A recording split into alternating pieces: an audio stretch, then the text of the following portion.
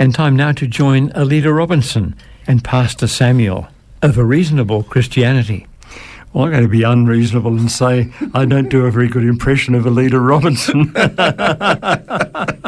Good morning. Hi, it's Pete Stanton standing in for Alida, who's away for the weekend. And welcome, Pastor Samuel. Good to see you. Thank you, Peter. It's good to be here. I'm absolutely excited. It's one of those Sundays again. It's one of those Sundays again.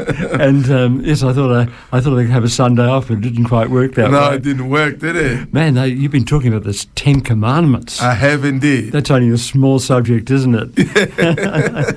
And you're talking about it as a moral code. You're talking about civil and ceremonial law. And I think you spoke from Exodus 20, and the Lord your God spoke these words. Yes. But this week we're going to head into the first commandment. We are indeed. So we've started this journey from the time the question was asked to looking at whether the Ten Commandments were still relevant today. And the question doesn't seem as though it's worth asking, but it is from the asker point of view, because, you notice that even from the Christian fold, some commandments are religiously followed, like thou shalt not murder, or thou shalt not bear false witness. But the commandments like, observe the Sabbath.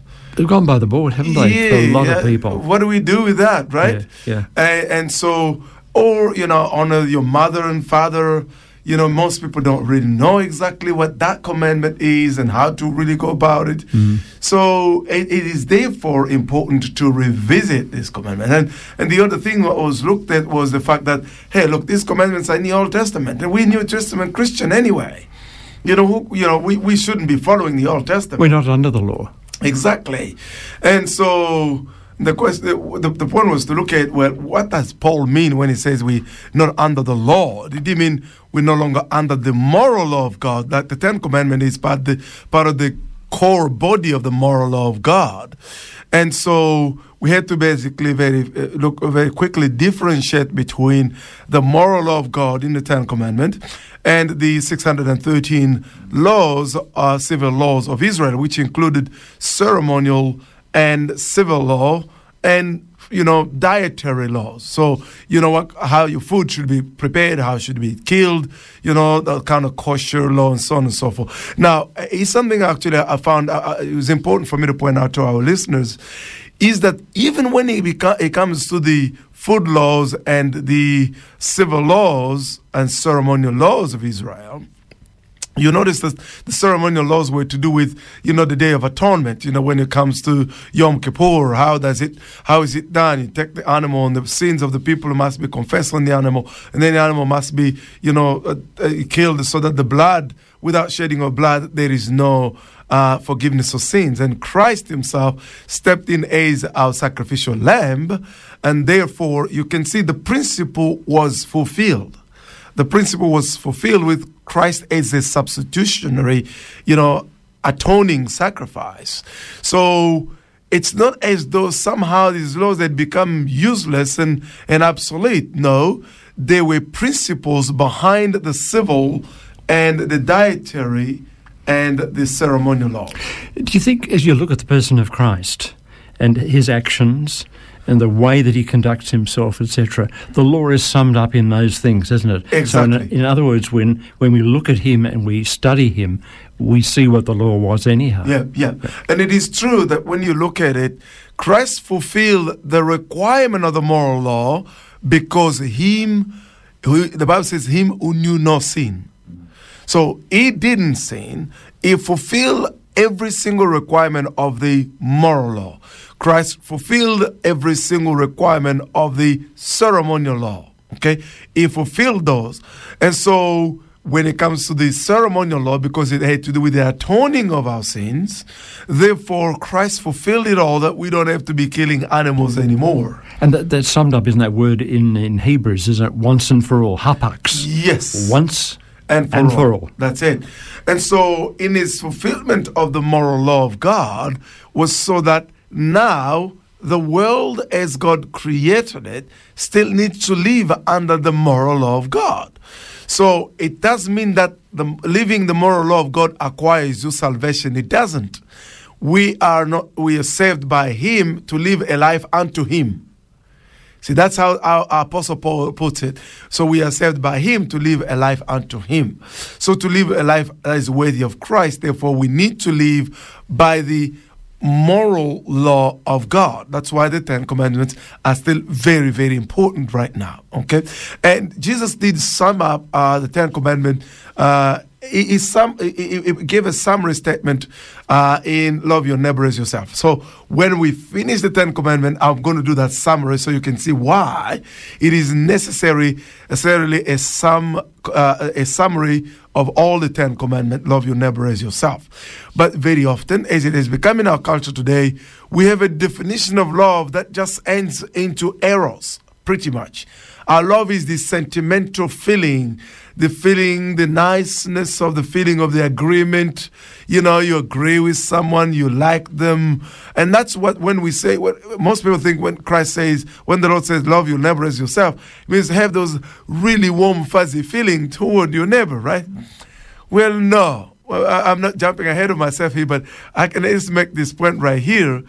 If that was the case, nobody has those fuzzy, warm, sentimental feelings toward their enemies, do they? Jesus said, love your enemy, right? Exactly. So, because love is misunderstood, love is better summarized within. In fact, the entire summary of the 10 Commandments, as understood by Rabbinic Judaism, was understood as the law of love. A lot of people say these days we're still under the Judeo-Christian ethic. Yes, and that is true. Yes. That is true. Basically, our society is built as a society that is built on the Judeo-Christian ethical basis. And so, you know, it's called ethical monotheism, which means one God gave these, you know, laws by which we ought to live and abide by. And so that's very, very important. And as you were saying last time, we looked at the way the 10 Commandments are presented in Hebrews, and they start with the statement, the introductory statement, which says, and the Lord spoke all these words. Now remember that a point that I made already earlier on, which is in Hebrew, the word that is used for commandment here is a word that means statement or words, okay? So in other words, and the Lord gave these statement. That's how it should be basically read. And the Lord gave these statements. So the Hebrews look at it as the 10 statements. They are called the 10 words or the 10 statements. And so we looked at why the text in Exodus starts that way. I'm not going to repeat that. It's to say if God did not give these statements, there will not be a moral code and a moral duty to us. Why? Because for them to be a moral duty to us, they must be given by an authority higher than a human being. Because if it was a human being who gave these statements, another human being can pipe up and say, well, who are you for me to follow what you have to say? Well, it was not given by a society, by a culture, social mores, because social mores change all the time. And a culture can come up that says, well, we don't believe in your culture. What are you going to do about that? For example, when the Nuremberg trial happened, to judge the Nazi scientists and the people who committed those crime during Nazism, the judges at the Nuremberg trial had to judge these people, and their argument was, look, we were just obeying the laws of our country according to the ethics of our society. So who are you people to come in here and judge us? And they said, no, we're not judging you by the standard of your society. We're judging you by the moral law of God. Big difference. That's a difference. Because the moral law of God, everybody must bow to it.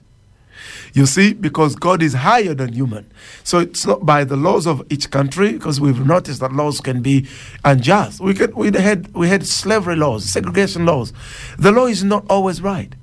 This is why sometimes, but this is legal. I'm like, it may be legal, but it is not necessarily moral. Because any law, as Aristotle would say, that is not built on a necessary foundation of morality is unjust and immoral. So it can't be by law, It can't be by society. It cannot be by evolution. So we looked at that for those of our listeners over there. So only God had the authority to speak these commandments. So what's the first commandment we're going to look at right here today? The first commandment is the verse number 2 in your Exodus chapter 20. And it read this way. I am the Lord your God. I am the one who freed you from the land of Egypt, from the land or the house of slavery. So I was looking at the version that I'm reading here. It's a ERV, so didn't bring my beloved text that I often use. But so basically, this is not counted by the Christian tradition as a commandment, because the Christian tradition and the Hebrew tradition look at these commandments very differently. So I'm going to show that difference there, but I wanted to sort of remember this is the first commandment. In the Hebrew tradition, these are 10 statements, and the first statement is, I am the Lord your God, who freed you from the land of Egypt, from the house of slaves. And that is the place to start. That's where we're going to start, so we can then open it up and nut it out. That's a bit of music from Stormzy. This is Blinded by Your Grace. I'm blinded by your grace, every night, every day, and I was lost, yeah, but ever since you found me, I'm blinded by your grace. Through the darkness you came, and I'll be alright with you by my side. The way that I see it, you're all that I'm needing. Your love never lets me down. Your love never leaves me out. And when I'm losing faith and there is nowhere left to turn, I pray you won't let me down. I pray you won't let me down. I'm blinded by your grace, every night, every day, and I was lost, yeah, but ever since you found me, I'm blinded by your grace. Through the darkness you came, and I'll be alright with you by my side. I can't escape you, I can't replace you, so don't walk away from me now.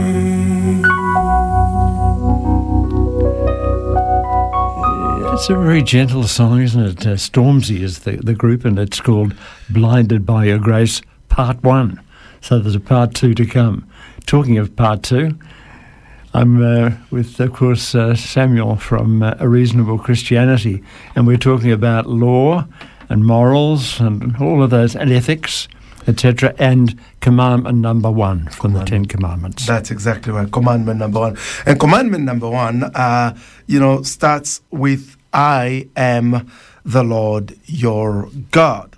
Now, this is quite an interesting commandment, and the way the Lord basically phrases this particular commandment here.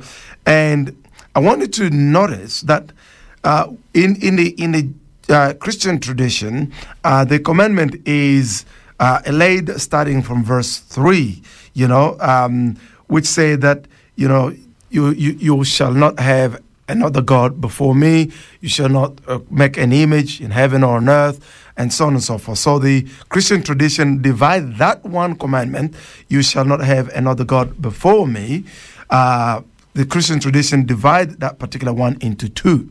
That's how you still get 10 commandments, even though they start with one commandment short. Okay? And whereas the Jewish tradition starts with, I am the Lord your God who freed you from the land of slavery and from the land of bondage. And so, since the Hebrew is the original, since the Hebrew is the original, in fact, this is a Hebraic text, and so it is better to analyze this text according to the Hebrew tradition. It is the best way to go, and you will see why. Few points that I'm going to be making as I'm making this case. Number one, when the Lord say, I am the Lord your God, there is an interesting form. I'm not going to, I don't think I'm going to bore you, but I'm not going to read you the Hebrew, but I'm going to tell you what the Hebrew says. So, which would be a fantastic thing there. Now, you see, when he says, I am the Lord your God, this doesn't, it doesn't have an injunction. It's not just a statement. It is a flat-out statement. I'm the Lord your God who took you out of the land of Egypt, out of the land of slavery, or out, the Jewish texts read, out of the house of slaves. Very interesting reading. Now, that simple statement has got a couple of points that are extremely important, and the Hebrew tradition recognizes this is the mother of all commandment.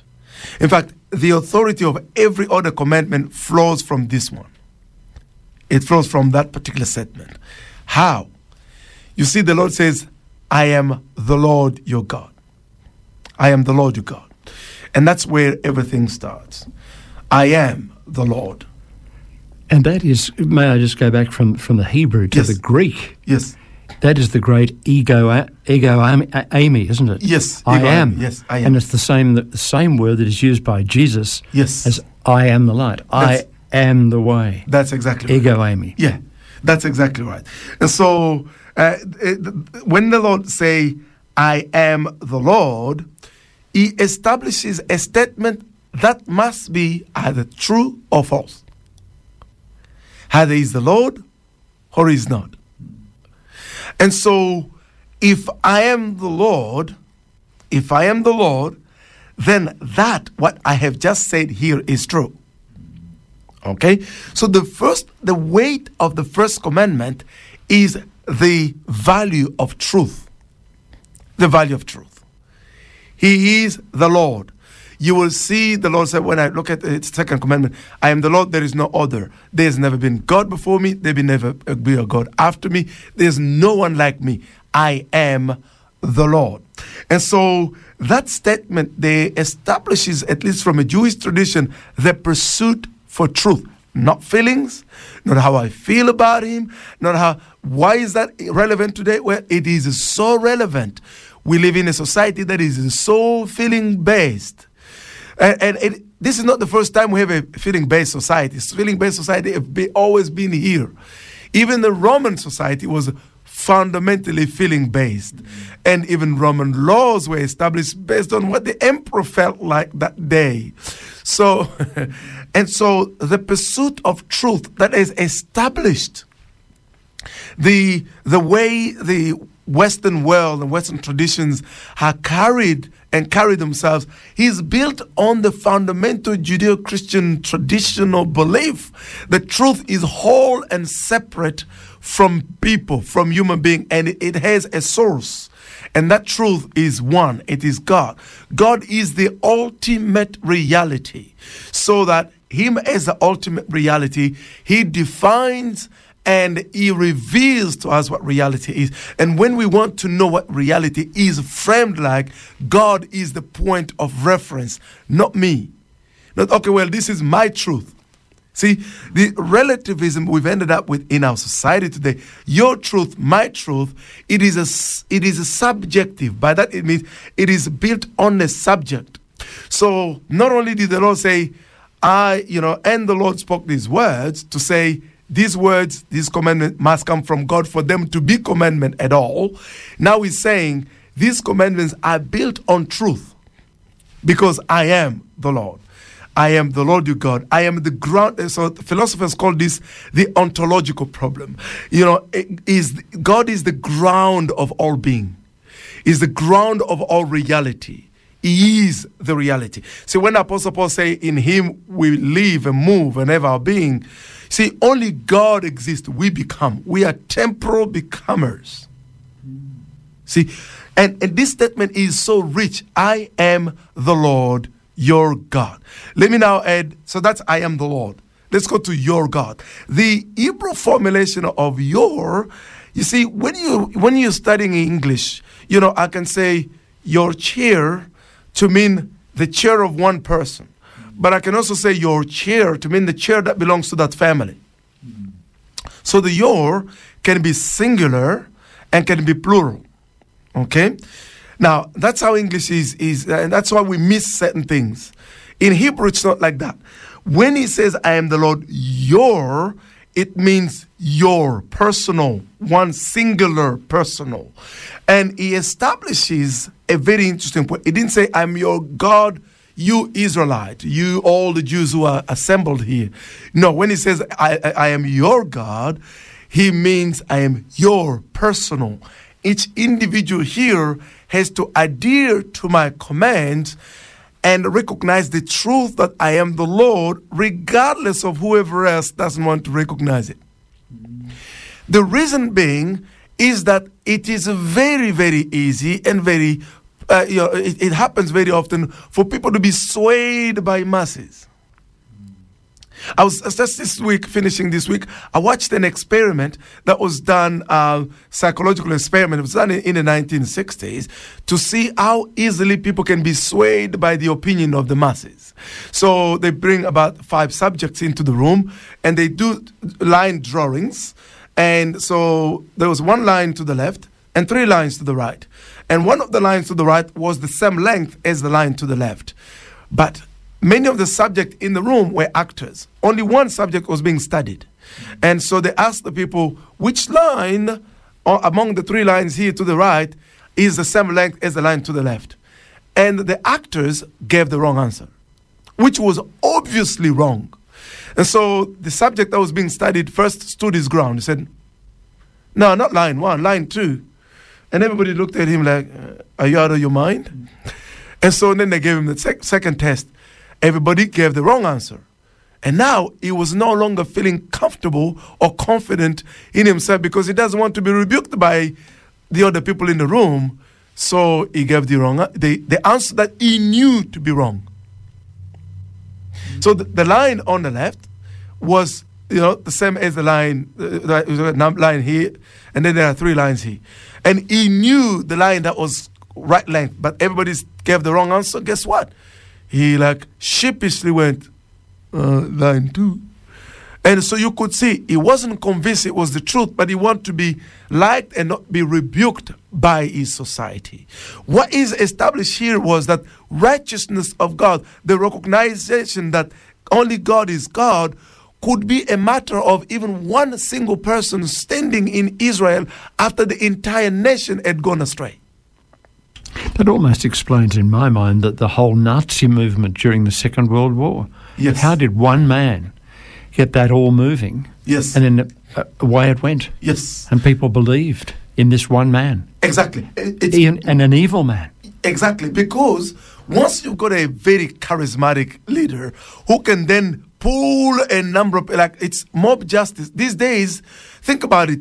I know a lot of people who they have a certain point of view about matters that are happening in our culture today, but they cannot voice their point of view about it because why? If they do, they'll be shunned by their friends, they will be ostracized, they'll be criticized. So here is, I am the Lord your God. I am the ground for truth, and I am your God. You must sit and be grounded in truth regardless of whoever around you is going astray. This is the commandment that is giving to the children of Israel. This is the mother of all commandments, and we still got more to say. What about going to Newsboys and holy, holy, holy, I am?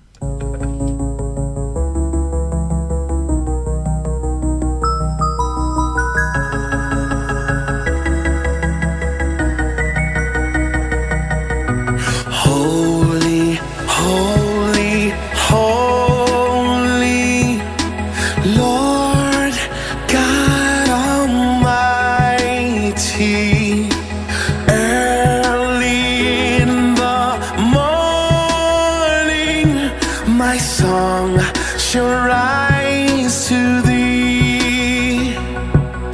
Holy, holy, holy, merciful and mighty, God in three persons, blessed Trinity.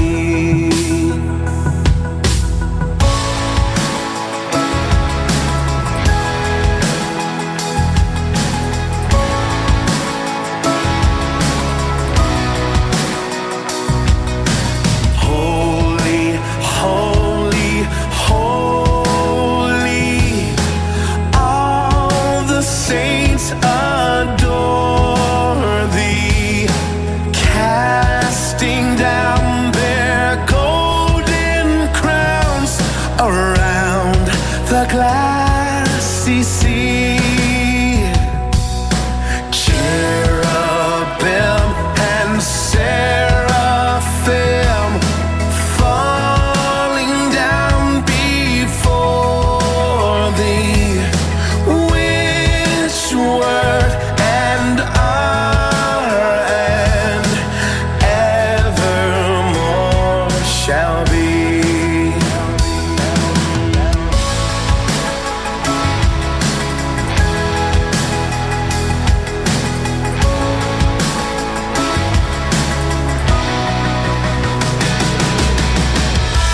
You are holy, holy, holy. You are holy, holy, holy. You are holy, holy, holy. You are holy, holy, holy. Holy, holy, Lord God Almighty. All thy works shall praise thy name in earth and sky and sea. Holy, holy, holy, merciful and mighty, God in three persons, blessed Trinity. You are holy, holy, holy. You are holy, holy, holy. You are holy, holy, holy. You are holy, holy, holy. Takes back to 2014, and that's the great sound of the Newsboys. And holy, holy, holy.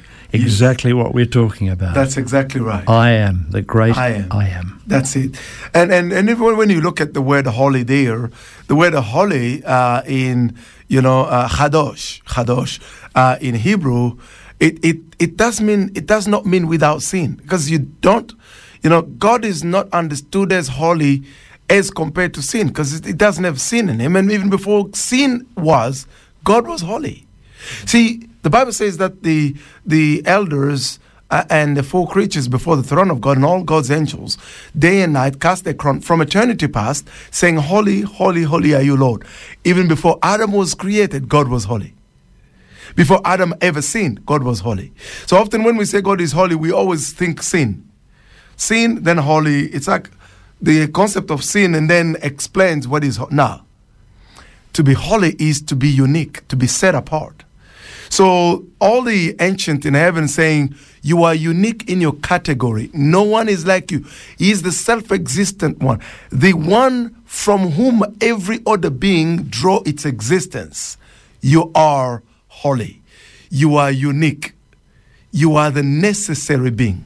And the fantastic thing is that we can be holy like him. That's exactly right. That's the key, isn't it? So, which is where I would say a very good segue, my brother, there, into the point I was going to make as we finished. The point I'm making here is when he says, here is how it is read in Hebrew, Anochi Adonai Elohecha.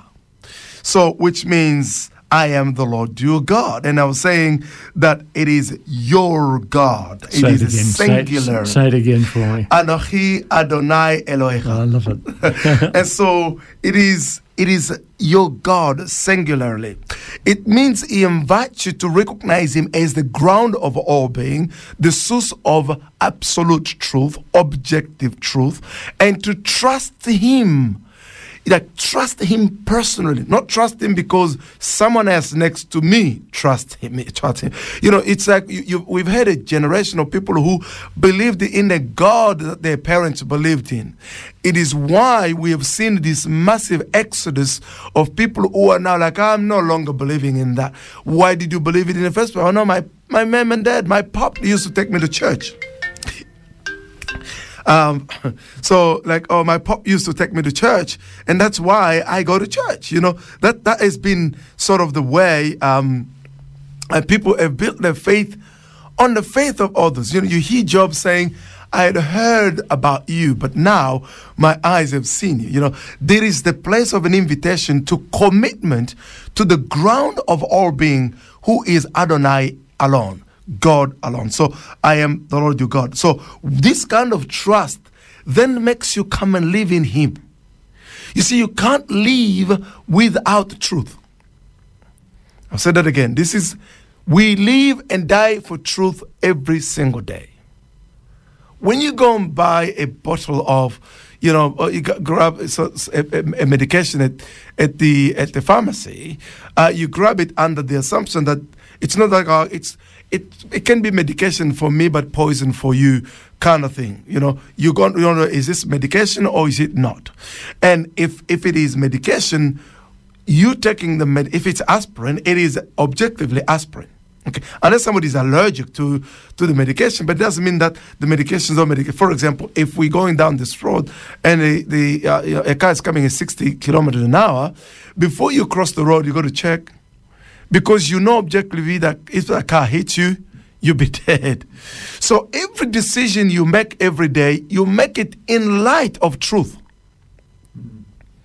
Now, if you turn to make decision in light of your emotions, it may go so long how you feel nice for a bit, but then truth will catch up with you. You know, Francis Schaeffer used to say, you'll bump into reality. And if you bump into reality, it hurts. All right? And so God is saying, well, you don't have to end up hurting yourself, bumping into reality that is going to break you. I am the source of all reality. If you are in me, you will know the truth. Remember, Jesus used to say, you shall know the truth, and the truth shall set you free. And so in that sense, God is the ground of all being, and he is the one who calls us to a personal commitment to faith, trust in him. And that's how we are holy. We are sanctified by the truth.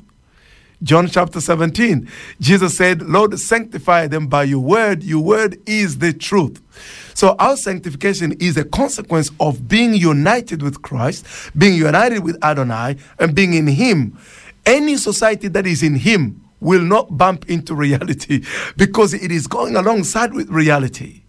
When we start to legislate and write laws that don't reflect reality, there's plenty of it right now going on in our society. We'll talk about it when we come to certain commandments. And so you will then start to bump into reality, and you can be stubborn.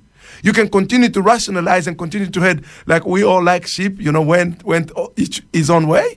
You can continue to go like that until your society will be totally wiped out. Because when he says, I am the Lord, he didn't say, I am Yahweh. That's his revelation to the children of Israel as per his name. He said, I am Adonai, Elohim. In other words, otherwise, I am the judge of the entire universe. So at the end of the day, anyone who doesn't respect this commandment will face the judge of all living and dead. Can we just go back for 1 second? There's the difference between Adonai and Elohim. Yes. Say that again for us. Now, so when he says, I am Adonai, Adonai is the way the Jews said is the Lord. Adonai means the Lord. And so Elohim is the creator of all things. And in fact, the word Elohim is a plural of Eloi. Right? So Elohim is basically the totality of all beings. So I am your God, the judge of the entire universe. But here's the way God then takes it, he narrows it down. He doesn't say, I am the Lord your God who created the universe. That's not how he says it. He says, I'm the Lord your God who took you out of the land of bondage. In other words, I freed you from slavery. And he goes on to say, from the house of slaves. When you read it in English, it doesn't make sense. Or out of the land of Egypt, out of the land of slavery. No, the Hebrew reads out of the land of slaves because the Egyptians themselves were slaves. Slaves to their own mores. They didn't have the freedom. They didn't have the freedom. The Egyptians couldn't be free because they did not have God, and only freedom is found in God. And the Hebrews recognized they were descendants of Ham, one of the sons of Noah. So they were a descendant of slaves who were slaves themselves, then who made God's people into slaves.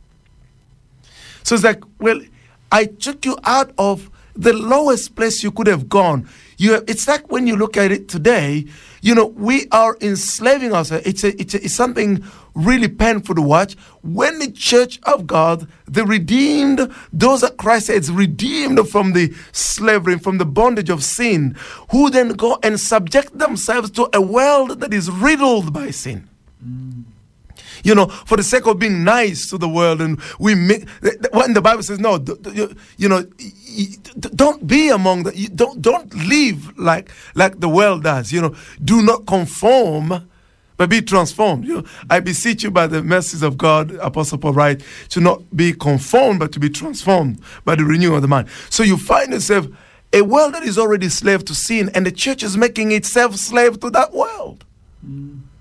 Watch this little cartoon which says, well, the church is stubborn, society is going this way and the church is going the opposite. How about you get in line, be relevant, we say. No, we cannot become slaves to those who are already slaves. See, the children of Israel were slaves to a house of slaves. And so he says, I took you out of there. You've got to remember that. It is not your money, it is not your whatever else that took you from bondage into freedom. Why did he take them into freedom? Because God actually prizes our freedom. Don't let anyone take you slave, Apostle Paul used to say, now that you are free. It's for freedom that Christ set you free, right? So now that we are free, because God honors freedom. We see when God made Adam and Eve, the thing that he gave them the most is freedom, the freedom to make the decision. God loves individual freedom because without it, love is impossible. See, God is love, right? And if we're going to love God, remember, 10 Commandment is a commandment of love. If we're going to love God, we have to be free to love him. And therefore, he takes them out of the land of slavery, and he says, because I have freed you, this is the best way for you to live free. And anyone who doesn't abide by these commandments is selling themselves into a land of bondage. I'm hearing in my head all the time, relationship. It's not a set of laws. It is, but it isn't. It's relationship with God Almighty. That's exactly right. Yeah. Let's pause for a bit of music. This one is Swing Low, Sweet Chariot. Why don't you swing down, chariot, stop and let me ride? Swing down, chariot, stop and let me ride. Rock me, Lord, calm and easy. I got a home on the other side. Don't you swing down, sweet chariot, stop and let me ride. Swing down, chariot, stop and let me ride. Rock me, Lord, calm and easy. I got a home on the other side. Swing, swing, swing.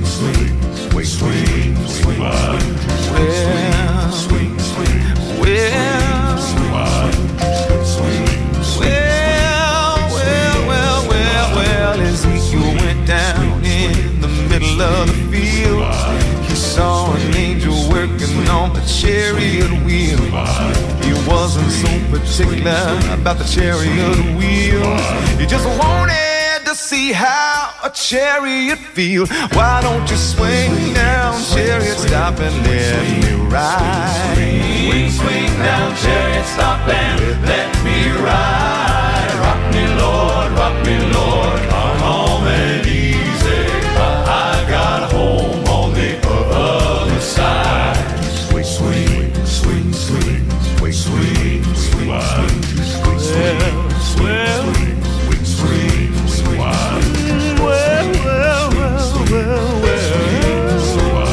Easy going down and he got on board. Chariot went up and down that road. See what's so particular about bumping on that road. He just wanted to lay down his heavy load. Why don't you swing down, chariot, stop and let me ride? Swing down, chariot, stop and let me ride. Rock me, Lord, come home and easy. I've got a home on the other side. Swing down, chariot, stop and let me ride. Swing down, chariot, stop and let me ride. Rock me, Lord, come and easy. I got a home on the other side. Oh, yeah. Oh, we're dancing and swinging here. Oh, amazing. Just got an email, text from Ray, our operations manager, and you got it, man. We were singing along and dancing here. Great song. Swing Down Chariot from the Bill Gaither vocal band with Mr. Beastman there. We're talking about love. We're talking about relationship with Pastor Samuel from A Reasonable Christianity. Yes. And so you were making an interesting point, Peter, there before we start swinging and dancing to Sweet Chariot, that you hear relationship. You hear relationship. Even the way it is phrased in Hebrews, it basically say, hey, I took you out of the land of bondage, out of the land of slavery, so you would express gratitude toward me. But why did I do this? It's because I had a covenant with your forefathers. I promised this to my friend Abraham. And so I took you out of there between you. It's not sort of just these laws that you have to abide by without any certain sense to it. You know, this is a relationship. So when you come into me as truth, you trust in me, you live in me, and so you conduct yourself this way. We have this great relationship. This is just love reaching out, isn't it? And grasping. Yes, exactly. Yeah. And this is why it's a mistake to have heard some Christians who have said, well, the God of the New Testament is a lot more a God of love, and the God of the Old Testament is a lot more of actually, this has become quite a widespread belief, unfortunately, among some evangelicals, but mostly among the Pentecostals. People say, we no longer under the law, we're under grace. But what they don't realize, it's a serious heresy. In the year 140, there was a gentleman called Marcion. So it's not Martian, it's somebody coming from Mars. Marcion started to teach exactly this particular heresy that is going on these days, which sort of most people will go, they disregard the Old Testament. They think, oh yeah, well, we're New Testament Christian, you know. Marcion did only accept, for the intent and purpose of his teaching, Marcion accepted the letters of Paul, the Synoptic Gospels, and that's pretty much his way he stopped. And then the rest, the Old Testament, now, he said there's a big difference between the God of the Old Testament and the God of the New Testament. So therefore, we should not be paying attention. It's just about, 110, 105 years after the Lord had come and lived and died and rose from the dead. But the God of the Old Testament is looking forward always to the Messiah, to the cross. That's exactly right. And so it is exactly the same God. The love of God, see, for example, the Jews used to cite the Shema before the Ten Commandments, or sometimes straight after the Ten Commandments. So they will go Deuteronomy chapter 4, verse 6. I think it's 6:4 or 4:6, if my memory is good. Shema, O Israel, Adonai Elohecha, Adonai Echad. So they would cite the Shema before the Ten Commandments to establish that there's one God. He is our God. He's not only our God as a corporate body and nation, but he's our God as individual. Adonai Elohecha is our God. And so when you read Mark chapter 12, verse 29 and 30, a man of law came to ask Jesus, what's the greatest commandment? And how does Jesus cite the greatest commandment? He starts by the Shema. Shema, O Israel, Hear, O Israel, the Lord your God, or the Lord our God, the Lord is one.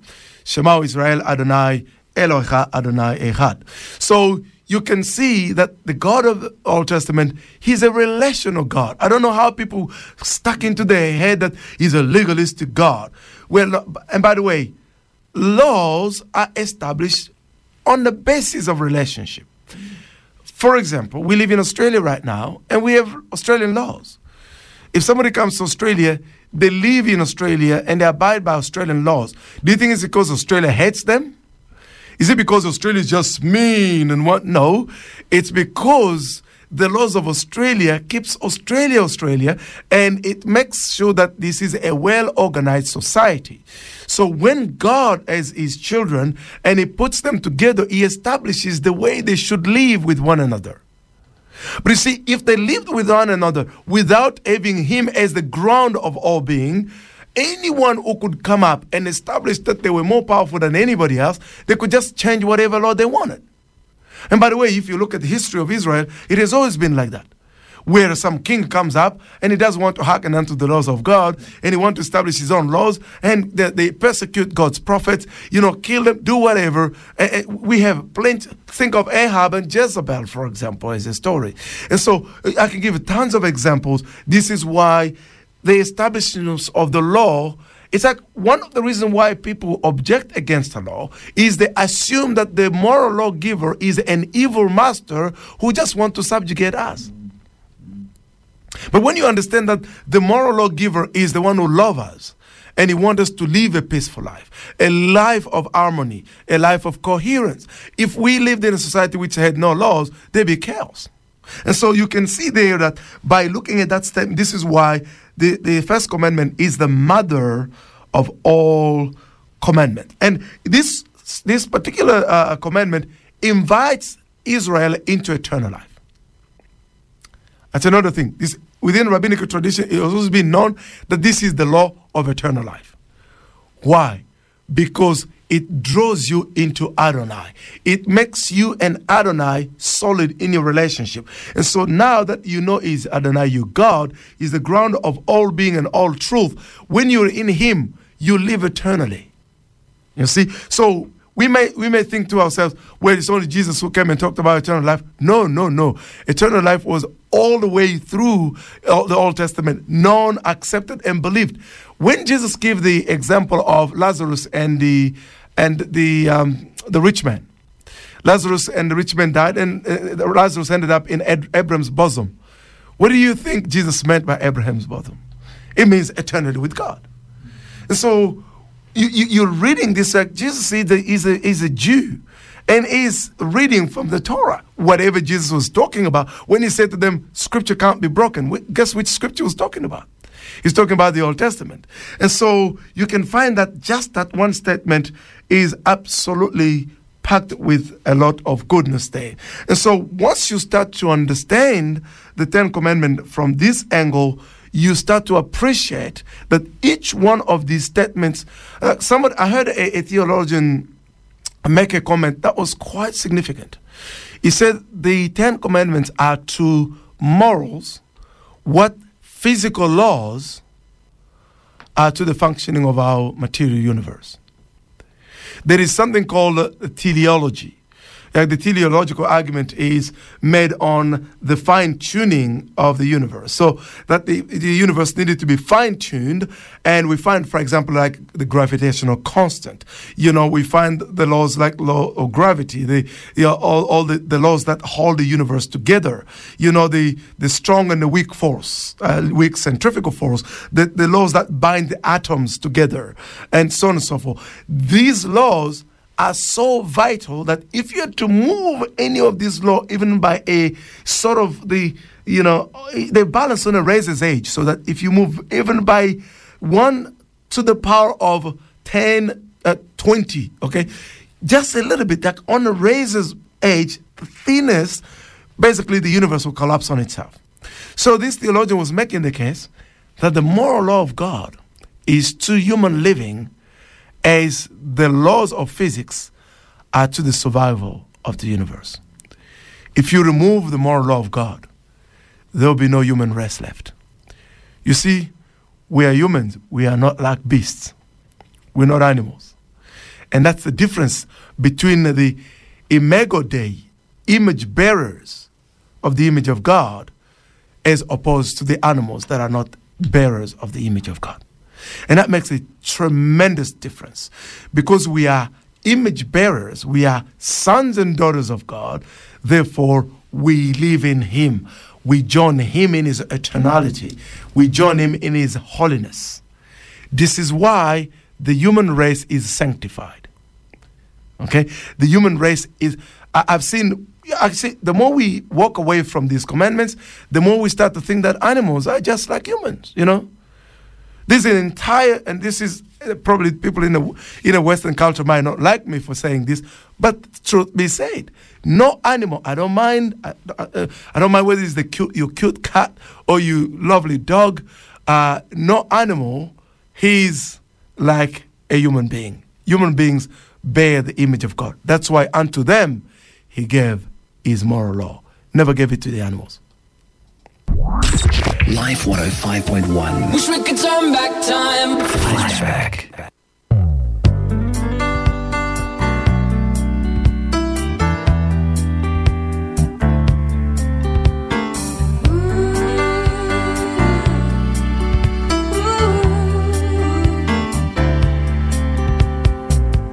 People stop me and ask why I'm so happy. Well, they don't understand how I can feel the way I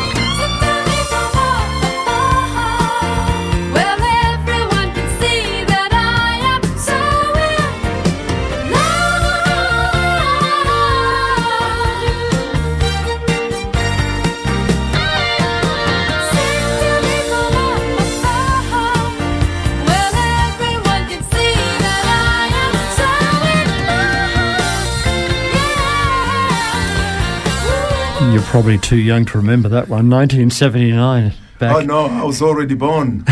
I'm older than that for sure. It was Kelly Willard, and we'll blame it on the one I love. Let's blame it on Jesus. Yes, come on, that's exactly right. And so, as sort of coming to a close here, remember the things that I've said. So, the Lord says here, as I was reading, Anochi Adonai Elohecha, I am the Lord your God. And so to mean that I am the ground of all being, I am the source of all truth. And so, and I am your personal God, so that truth would matter to you. And I am your God so that you will get to build a relationship with truth, that you will pursue truth. Do not let your emotions getting into the way of the pursuit of truth, because emotions will carry you so far and they will let you down. So that is why the building up of a great society like the Western society was built on truth, the pursuit for truth. It's what made science possible. Even our pursuit of religious truth is because there is truth out there to be found. It's not in a guru somewhere, because Jesus is the way and the truth. So Adonai is the truth. And he goes on to say, I am the only one who took you out of the land of slavery. In other words, I am the one who prizes your freedom. Look, you don't need to make yourself slave to money, to drug, to sex, to whatever. These things, someone used to say, there is a big God-shaped hole in the man's heart. And whatever you try to fill it with, it will not fill the shape of Adonai. And so he's like, I'm inviting you. I am going to set you free from all these things that are trying to keep you tied down and enslaved, and so that you can join me and be in this relationship with me. If you accept him to be your deliverer, see, the children of Israel had to accept the fact that he sent Moses to deliver them. So he took them out of the land of slavery that way. And so you got to accept that. Now, when he delivers you, the first commandment therefore goes on to say, actually that first statement can be read this way. I am the Lord your God. I am your only deliverer, the one who loves and personally chose you. And so this is called in Jewish tradition, the commandment of Emunah. Emunah is the commandment of faith, the commandment of trust. Yeah. So the mother of all commandment is the commandment of trust. Is that I have personally delivered you. I am the one who chose you to deliver you. And therefore, come and be in a personal relationship with me, and I'll walk with you until you make him your own God. The God that you are experientially knowing, then you will always be swayed by whatever is happening in the culture. And that is the ground we're called to stand on, the first commandment. I hate it the way time just runs out. It's been absolute delight, Pastor Samuel, from Reasonable Christianity. Alida Robinson will be back next week. It's been really great sharing with you. Look forward to it between 12 and 1 for A Reasonable Christianity. What time's church on today at your church? Yeah, 5 p.m. we start at 237 High Street, across from Woolies. So it'll continue on in this great truth. Fantastic. Great to have you, mate. Thank you so much.